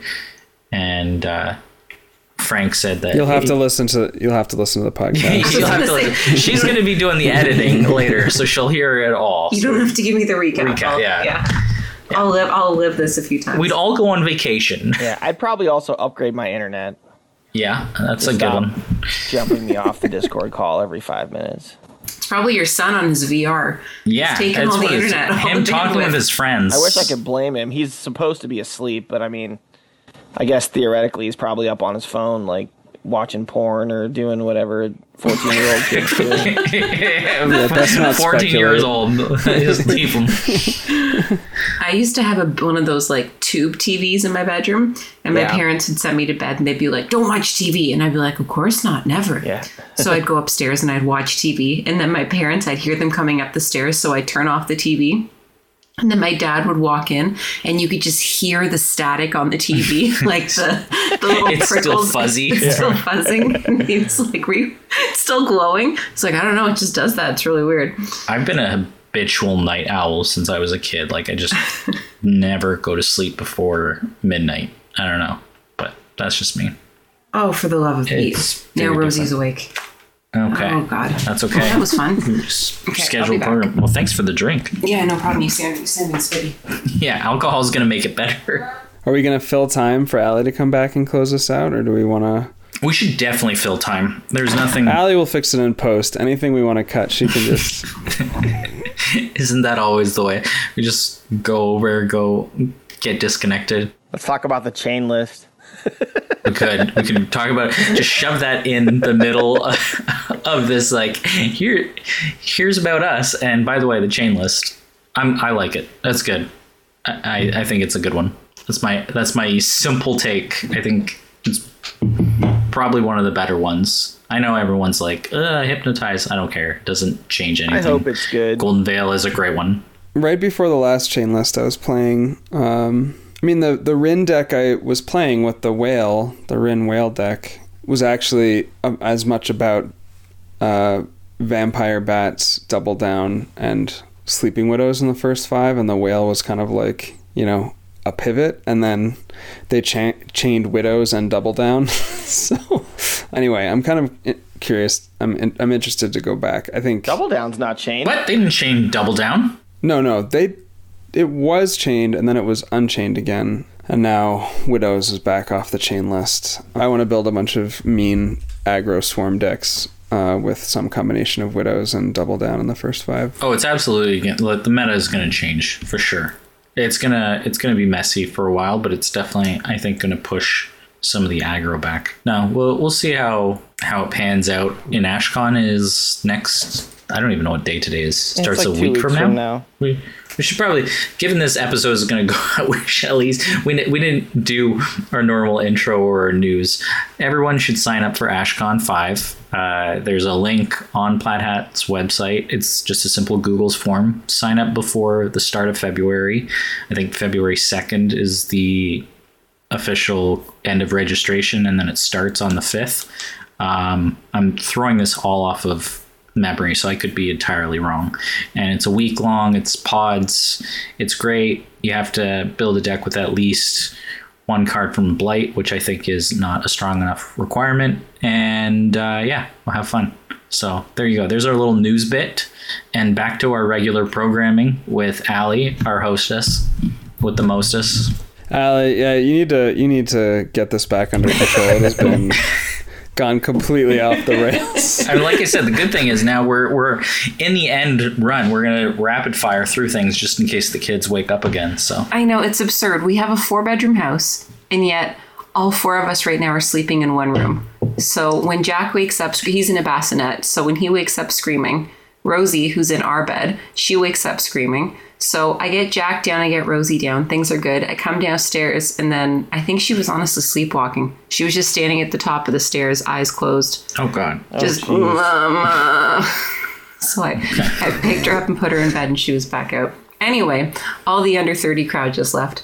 So we don't have those, luckily. Let's just go to the rapid fire now so that we can end this on a high. So for the sake of us doing a rapid fire, what is going to work is we're not going to give any explanation for the answers. I'm going to ask a question, and then we'll just go ping, pang, pong, and you guys can each say your answers, and we'll just go like that. We'll do it based off of the order that you guys are tiling on our screen right now. So it'll go Nick, then it will go Frank, then it will go Nathan. I'm going to preface so many of these answers. No, it's not allowed. You just... No. This is going to be what will generate conversation in the Discord, is people will be like, wait. Yeah, at least when you break the rules, you won't have to sleep on the couch, since you can pick up any of the other 3 bedrooms, apparently, that are available to you in the doghouse. So the rapid fire, starting with Nick. Best game to play with peers in real life, IRL. Concordia or La Granja? I'd say Catan. I'll say Terraforming Mars. Okay. Oh, that is a good one. Okay. Best game to play with peers online. Ashes. And that's not a cop-out. Yeah, I agree. It's Ashes. Yeah, obvi. All right, so what do you guys find is the best solo game? Video game, Frostpunk. Board game, Mage Knight. Video game, Mega Man 2 is the best game that's ever been created. And board game, I don't like solo board games. I'm going to pass. I don't play many video games, so I'm just going to skip that one. I mean, I probably play by far the most Marvel Champions solo, but I actually think Too Many Bones would be my favorite. Okay, so book. What was the book that changed you in some way? Hatchet by Gary Paulson, I think, or Harry Potter. Yeah, Harry Potter is the answer for me. Probably the 4th one, actually. Goblet of Fire? Yes. Solid. Yeah, solid answer. So I've never read Harry Potter.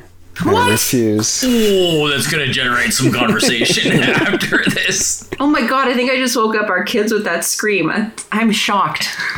Oh, read it with your kids. Lord of the Rings. You just went down a few pegs in Allie's book. It's fine. That might have ended, if we had started with this, that might have ended the whole episode. Well, no, I once had someone ask me, and they said, if you could have selective amnesia, if someone could just, conk you on the head and just remove one memory of yours, what would that memory be? And I thought about it for a while, and I was like, oh, I would want someone to remove all of my knowledge of Harry Potter from my brain, so that as an adult, I could then pick up the books and experience them all for the first time. Because I was very much growing up with Harry Potter being roughly the same age as the books were coming out, to a certain extent. And the problem with that was that there were so many spoilers. So there are some pivotal moments that I had spoiled for me. So yeah, I just read the Wikipedia article, so I'd have some relevant cultural knowledge.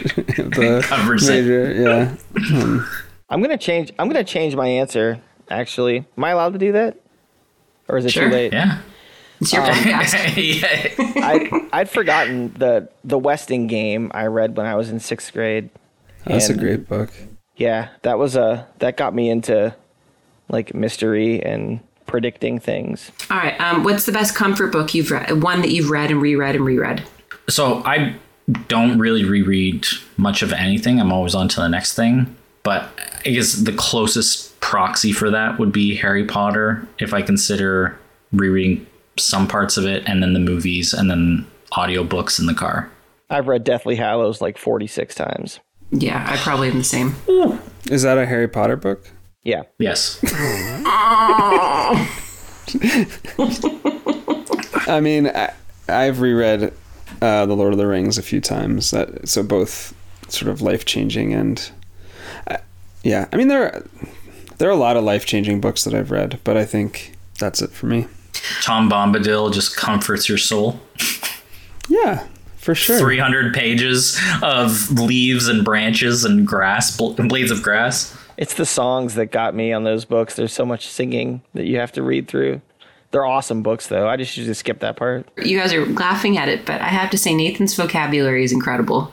It is. And a lot of that comes from reading very detailed information It is not about from Lord of the Rings. trees. Don't give this guy credit. No. The first time I read The Hobbit, I was in second grade, so it gives you an idea of what I was doing with my time when I was a kid. In grade 2, well, again, this isn't my podcast. No one cares. Yeah. All right. I care. We could have a whole episode. So, next one would be, what's the book that you recommend to other people? The entire Stormlight archive by Brandon Sanderson. Ugh. Also the Miss Borden series, but no, the Stormlight. All right. Well, Have you read it? Don't It's great. I'm sure it's great. I won't yuck your yum. I always recommend Percy Jackson and Lightning Thief, especially to people that were big Harry Potter fans or were looking for the next thing. There you go. I haven't read it, so maybe one day. It's a Disney show now, too. It is. There's like 16 books or something now in that series, and they're good. The book I've been recommending most to people lately is Gideon the Ninth, which is really awesome, and the Cap recommended it to me last year, and I flew through all 3 of those books. There's a 4th one coming. There's so many good books, but yeah, that's a good I know one. there are a lot of good books. But yeah. Okay, so next one. This is, now for any of these, you can choose a movie or a TV series because kind of there's a lot of overlap with them these days. So what is your favorite drama? For movies, I hate this question because there's just too many. I just love movies. Series, Breaking Bad, all-time best show. But if I was recency bias, I would pick The Bear. And I recommend that to anybody. That show is amazing. You said that over The Wire? Breaking Bad over The Wire, but barely. Those are this is the problem. I'm a big movie and TV person. Breaking Bad and The Wire are probably tied for number 1 all time. But The Bear recently is way up there. This would be like an hour podcast just to go over movies and TV series. Yeah, when The Wire... I had to look at my TV Time app and be like, I could recommend this one. I could recommend... No. When The Wire ended, you went into legitimate mourning. Yeah. But I went into mourning over Veronica Mars too. So, to flip a coin. Depends on the day. I don't watch drama anymore, basically. But when I did, it was probably, if you would count either Memento or The Prestige as dramas, those are probably, it's a tie between those two, I would say. Memento's great. One of my top movies of all time, for sure. I mean, I loved The Wire, and there's so many episodes and moments from that show that I think about all the time and want to reference constantly. And I've watched it through 3 or 4 times. So that would be my favorite. But if you want something new and not the typical answer of a 30-something white man in North America, we watched The Bridge, the original Danish and Swedish version during the pandemic. And that show is an awesome Scandinavian murder mystery. Warning that one of the seasons, as far as I know, or when we were going through it, is not available on any streaming service or on US format DVDs.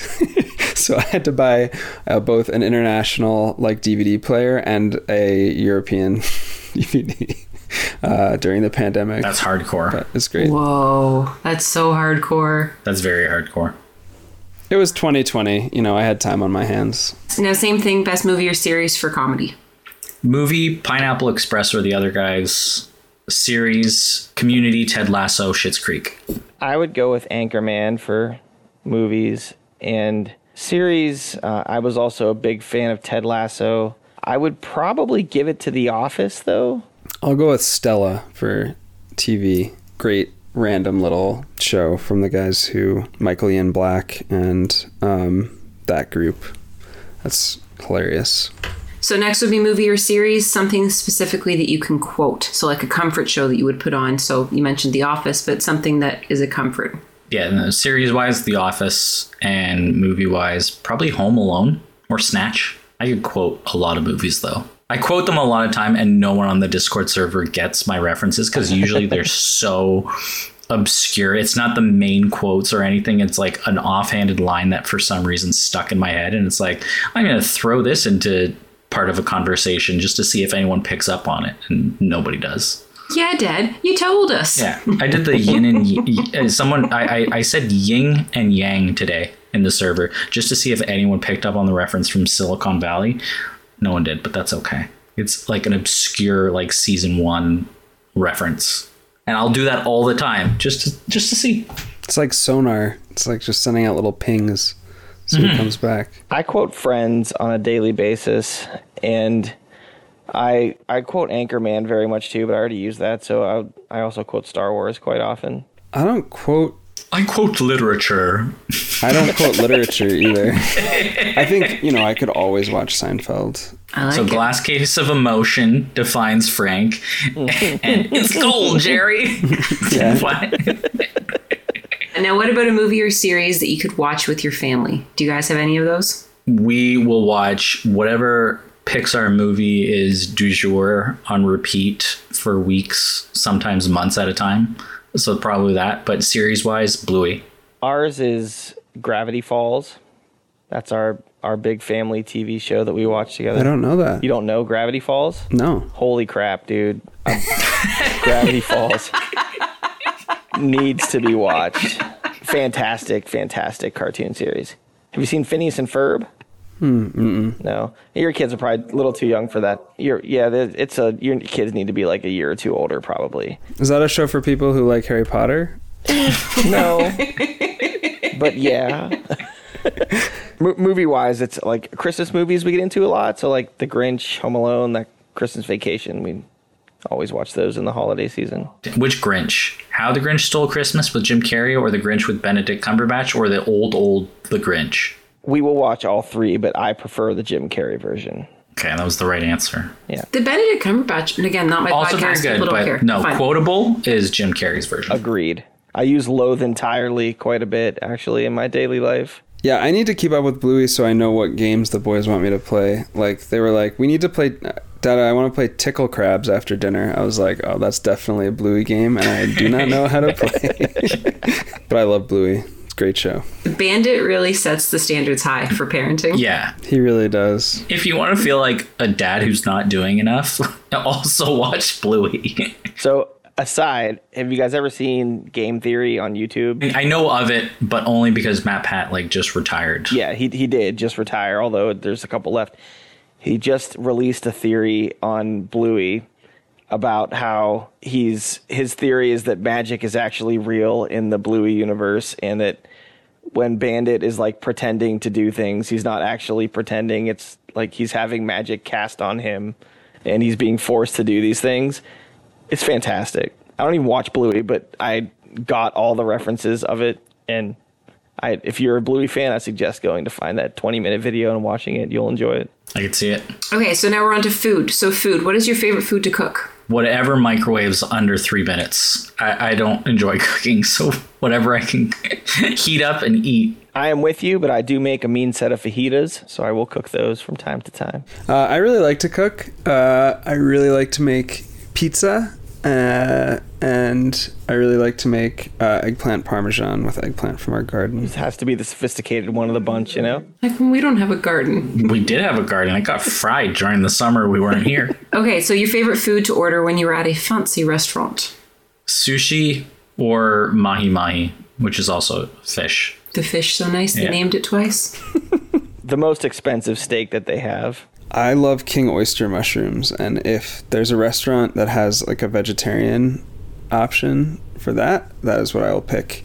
And yes, you've figured it out. I'm a snobby person. I also happen to be a pescatarian, and so I have a reason to be seeking out all of these vegetarian options. That's fair. We are. Is this something you want to talk about publicly? No, I don't care. What's this? We're flexible. We're mostly plant-based. I would say we're flexible, though. Like, I eat chicken. Yeah, I eat chicken. We'll eat chicken the same way that someone would, like, socially smoke a cigarette. You know, like, you're at a party and you've had a few drinks. Or if it's the only thing that's there, yeah. No, it's a taboo thing, though. It's not a taboo thing to be vegetarian or whatever these days. People have opinions. People do have opinions. All right, people be opinioning. I will apologize then to the rest of the podcast because I will eat all the meat that there is. I love steak. Damn meat eater. Okay, so then your favorite comfort food? I like a stew. Generally like a sweet potato soup or a lentil stew. Something warm and hearty during the fall. Yeah, that's it. Mine is tortilla chips and salsa at all times. I do like to destroy some tortilla chips and salsa, but usually under the influence of other things. I think comfort food, I'd say just, like pasta, pretty much of any variety, but especially like a lasagna.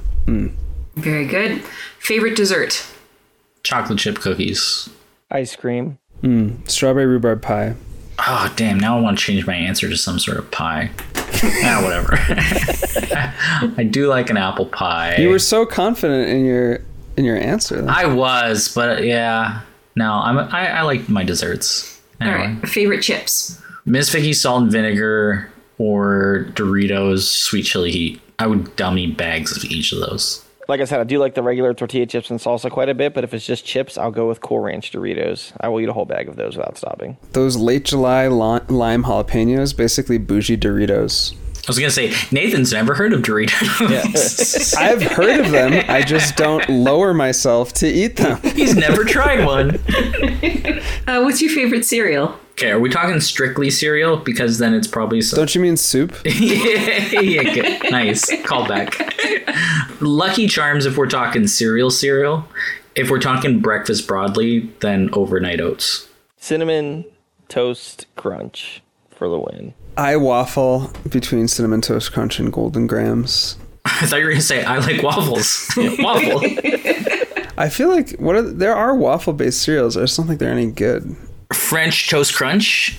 That's not exactly a waffle, but that's as close as you're going to get cereal-wise. But yeah, Cinnamon Toast Crunch, it's such a problem. It is. I don't like to drink dairy milk, and I have to if I get oat milk, I eat way too much cereal. Okay, so favorite ice cream?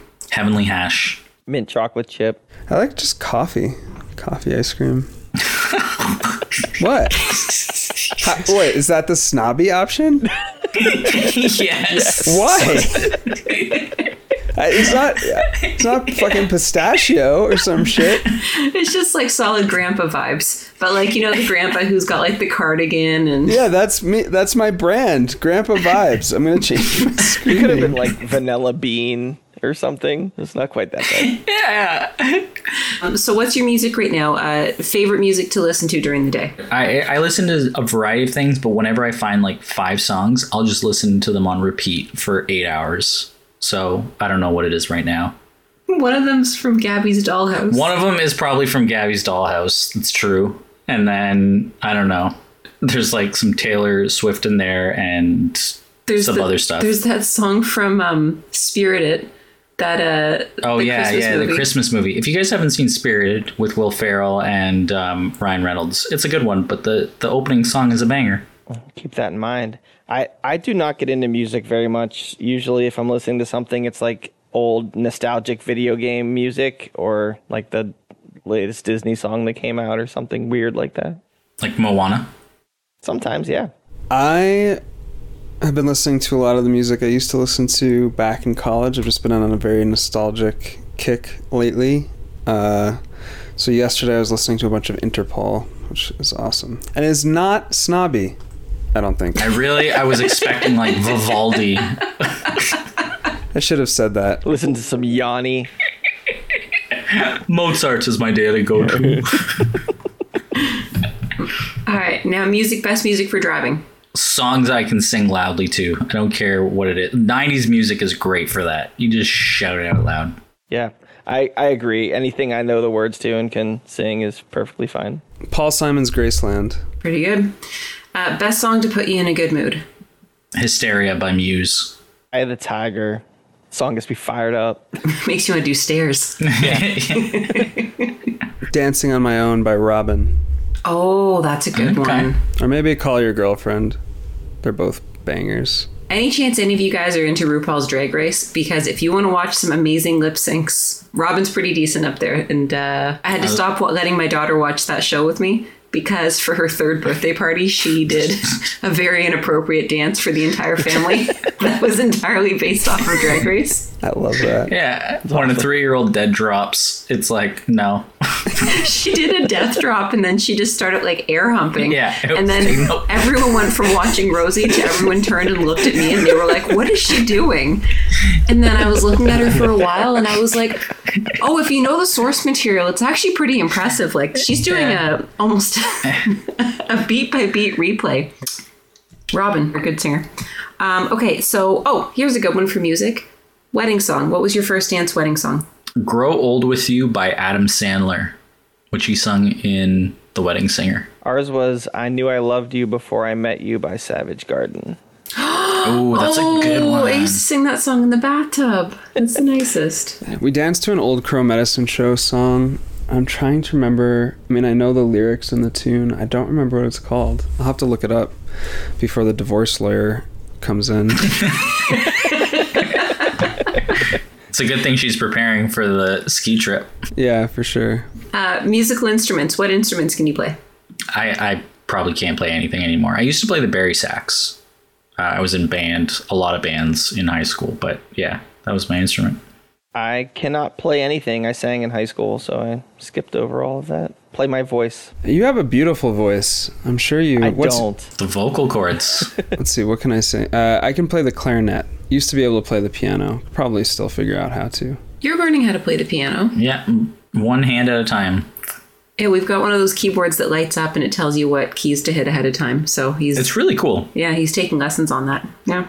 Travel. Okay, what's the coolest place you've ever visited? Machu Picchu. We did the hike for 5 days. That was amazing. Yeah, 100 kilometers. Yeah. That's pretty cool. Which is more impressive if you say it in kilometers than miles. That's hard. I'm not very well traveled. I guess it's probably Riviera Maya on our honeymoon. We went to Cambodia, and seeing Angkor Wat was really amazing. We also saw the Killing Fields. That was also really life-changing, but not in a positive... I mean, just very deeply moving. Good answers. What's the best trip you've ever been on? It's a tie between our trip to Peru and our honeymoon, which was a whirlwind of, I think, 12 countries. Those were probably my two best memories for traveling. Yeah, that's cool. I really enjoyed our Riviera Maya honeymoon, where I did literally nothing the whole time because I'm usually running around. But our trip to Universal last year was, I'm obviously a huge Harry Potter fan, got to go do all of that thing, and that was awesome. So, did you have butterbeer? Close second. Oh yeah, absolutely. Every type of butterbeer they had. So good. Fire whiskey, butterbeer. I did all the things. I still that Cambodia trip. I mean, we also went to Vietnam on that trip, and that was awesome. It was like our last trip before we adopted the boys, and it was really a nice way to wrap up international travel. That was also in 2019. So, yeah, it was a great way to go out. What's the best family trip you've ever done? We've only done one, so the cruise with our daughter 2 years ago. That was great.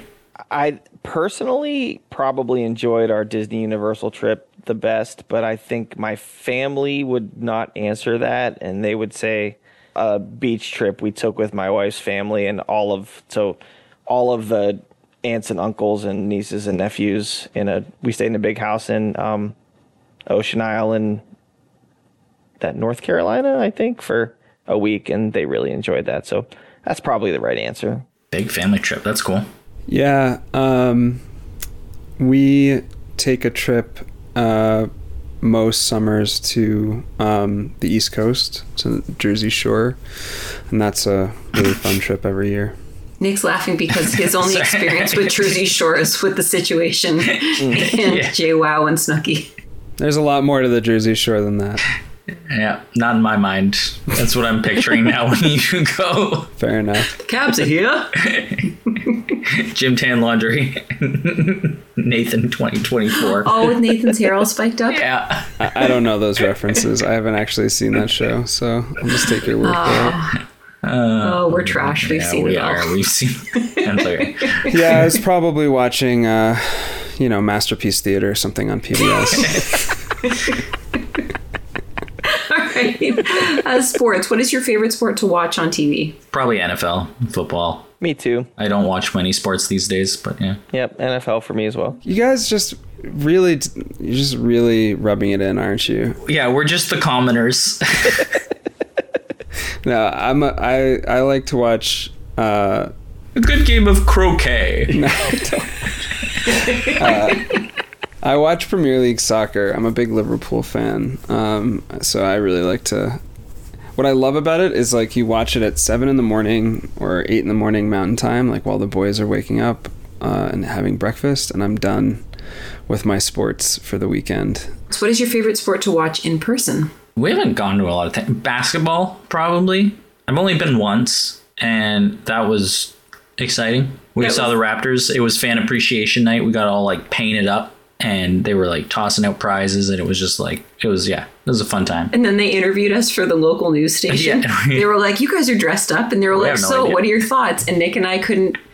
First of all, we don't know the rules of basketball. We don't know any of the players. Nope. And we just want it to be on TV. So they kept asking us questions, and we were like, yeah, no, totally. Sports. We like sports. Sport hard. They got lots of 3 points. That was cool. It's like in the Ballad of Ricky Bobby, when he wins and he first gets interviewed. You seen that movie? He doesn't know what to do with his hands. Oh, yeah. Mine's baseball. I can't every year have to go to at least one baseball game. Just there's nothing like going to it's America's pastime.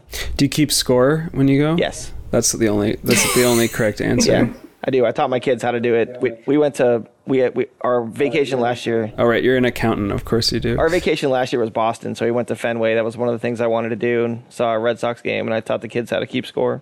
That's awesome. Pay $50 for a can of beer. Pretty much, yeah. I would also say baseball. It's hard because I'm a Mets fan, so that's like a curse that you have to carry around with you at all times. But it's pretty. Yeah, try living by Cleveland. Fair. Favorite sport to play? Ultimate Frisbee. Played it for years. Played multiple times a week. That was great. Loved it. Yeah, I played Ultimate for a long time as well, but it's disc golf now. Oh, look over Nick's shoulder. We covered this. Yeah. Was it when I was upstairs? Yeah, you were gone. Mm-hmm. Oh, that's awkward. Catch it in post. I bet I have 70 discs in my car right now. I like to play soccer too. Don't you mean football? Yeah. What am I, a snob? What are you talking about? Soccer. What teams do you support? I guess you can choose whatever sport you want, but what teams? I mean, I don't really, but it used to be whatever team Brady would play for. So it was the Patriots for whatever it was, a decade, 2 decades, and then the Bucks. Now I don't really care. Watch the highlight videos, cheer for everyone. I root for all the Cleveland sports teams, and that's terrible to be a fan of them, but love my Browns, love my Guardians now.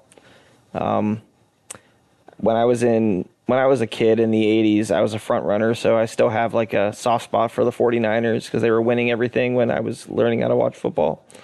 So now that the Browns are out, I'll root for them. Mets, Liverpool. That's about it. AFC Richmond. Richmond.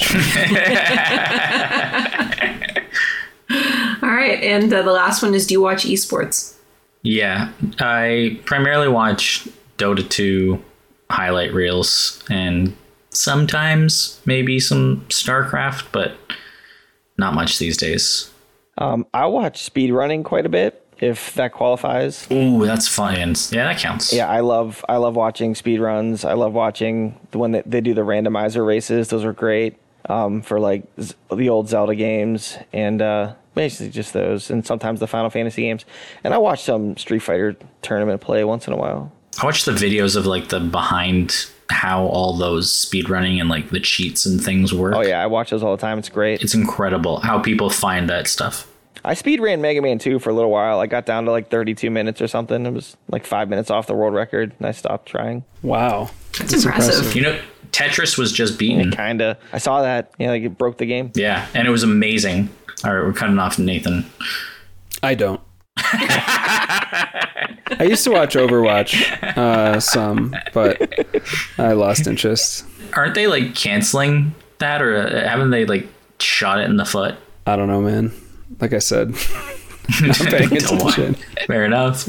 All right. Well, we're now over the 2-hour mark, and I've got to edit all of this. Yeah, good luck. And I honestly don't know if I don't know if we've kept all the listeners at this long. No, probably not. But you know what? Some dedicated fan will listen to half of it on their way to work and half of it on their way back. So whoever that is, thank you for we that. can take guesses. But yeah, thank you. Hey, and now we're on Apple Podcasts. So there you go. We've got 3 platforms we're up on.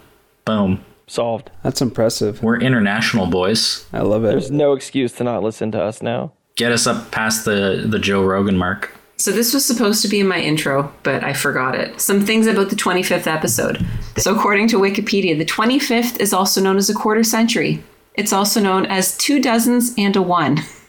5 times 5. That's just people saying numbers that add up to 25. This was all on Wikipedia, and I was like, whoa, I'm glad I researched this.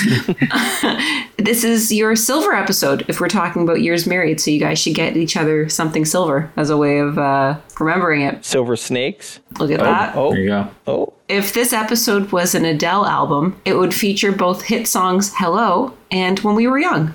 See? So it could be our biggest one yet. This is an interesting fact specifically for Frank because it involves adding. It's the sum of all odd single-digit prime numbers. So 1 plus 3 plus 5 plus 7 plus 9. Nine's not prime. Yeah, nine's not prime, though. Well, take it up with Wikipedia, guys. Wikipedia. Scientifically, this episode will be known as the magnesium episode if we're talking about the periodic table. So, yeah, just some real thought-provoking stuff to end the episode off on right there. I guess it is the sum of all single-digit odd numbers. They could have just stopped there. Yeah, it didn't have to be prime numbers. Single-digit numbers. And I didn't bother to fact check, so no. That's from Wikipedia. There you go. That goes to show. Where is society coming to these days? Well, guys, it's been a pleasure actually listening to a full episode because normally I'm scrubbing over all of it. You've never made it through one? Yeah.